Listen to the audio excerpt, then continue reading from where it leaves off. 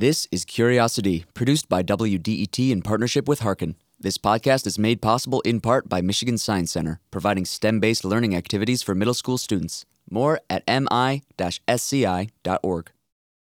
I'm Shelby Jopie, and this is CuriosiD, where WDET finds the answers to your questions about everything Detroit. My name is Trisha Dring, and I am from New Jersey. Trisha moved to Detroit about 5 years ago to attend the College for Creative Studies. One day, she stepped outside of her home near the DIA when she smelled something. I kind of just felt like the city had farted, just like a giant waft of garbage smell. If you've been near Midtown on a warm day, you may have smelled it too. Just a pervasive smell of trash with no dumpsters in sight. And while there's some debate about where the odor is coming from, the consensus is the Detroit incinerator. So I was just really curious about what was going on there, like where it actually was, and just why there was just so much smell on certain days and not others. So to answer Trisha's question, we went to the source.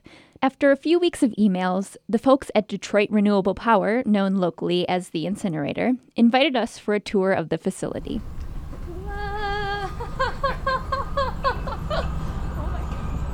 We're behind a glass window looking out into a cavernous warehouse.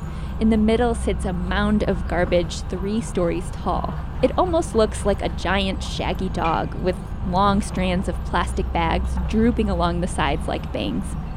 At the bottom of the heap, a couple dozen small birds hop around scavenging. Right now you're looking at about 6,000 tons of municipal solid waste. So in essence, that's 2 days worth right there. Rob Suda is leading our tour of Detroit Renewable Power. He's the plant manager. The facility is on Russell Street, a few miles north of Eastern Market. Suda says if someone in Midtown is smelling something coming from the facility, the giant pile of garbage is the source, not the smokestack that's visible from the freeway. Many residents have filed complaints about the odor. Stephen White is the president and chairman of the parent company for the incinerator. He says factors that the company can't control, like weather, exacerbate the problem. For example, if it's hot, trash decomposes more quickly and smells worse. Or sometimes residents wait a couple of weeks before putting their waste out on the curb, which means the organic material has been decomposing longer and stinks. White says last year, Detroit Renewable Power spent $8 million on equipment to help reduce the odor. We have no economic incentive for the plant to smell because when it smells, that means garbage is sitting around, and when it's sitting around, we're not converting it into steam and electricity that we sell. So the pile of garbage we saw won't just get burned up. The combustion process will create steam that Detroit Renewable Power will then turn into electricity. The steam also heats buildings in downtown and Midtown and the General Motors plant in Hamtramck. It's called the incinerator. That couldn't be further from the truth. How so? Why is that not? Because an incineration process, by definition, is burning and nothing more. This is burning and recovery of energy that provides electricity and steam to hundreds of buildings in the city of Detroit. So the correct term? Before this interview is over, I'm going to get you to stop saying incinerator. This waste-to-energy facility.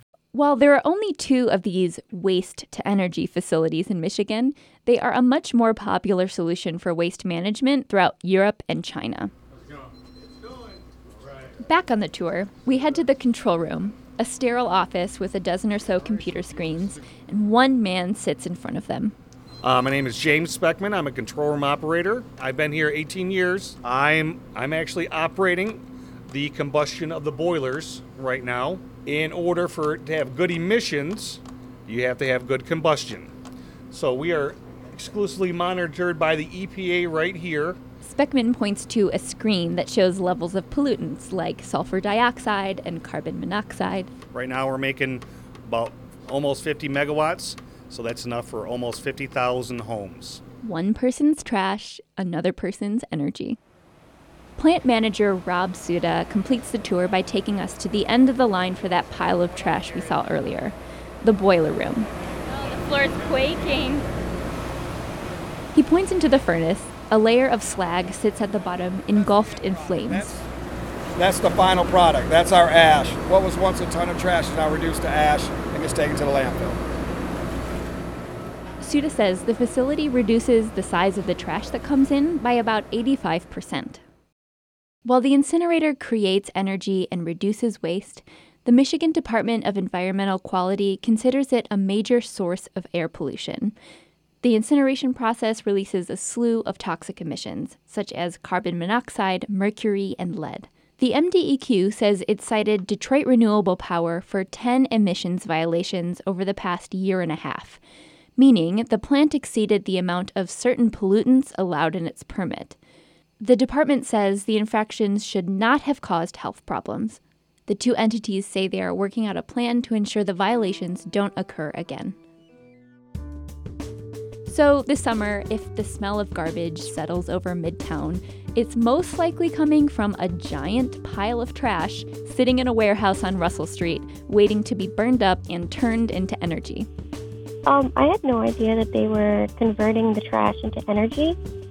That's actually pretty surprising and makes me feel a lot better. And also, I thought that the steam was the part that creating the smell.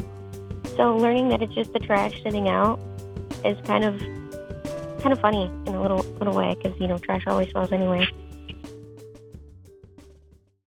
For photos of our tour of Detroit Renewable Power and to ask your question about Detroit or the region, visit WDET.org/curious. And if you do smell something in the greater downtown area, be sure to tell us about it at WDET.org/smell. We'll be keeping an eye on things this summer. Thanks for listening. I'm Shelby Jopie.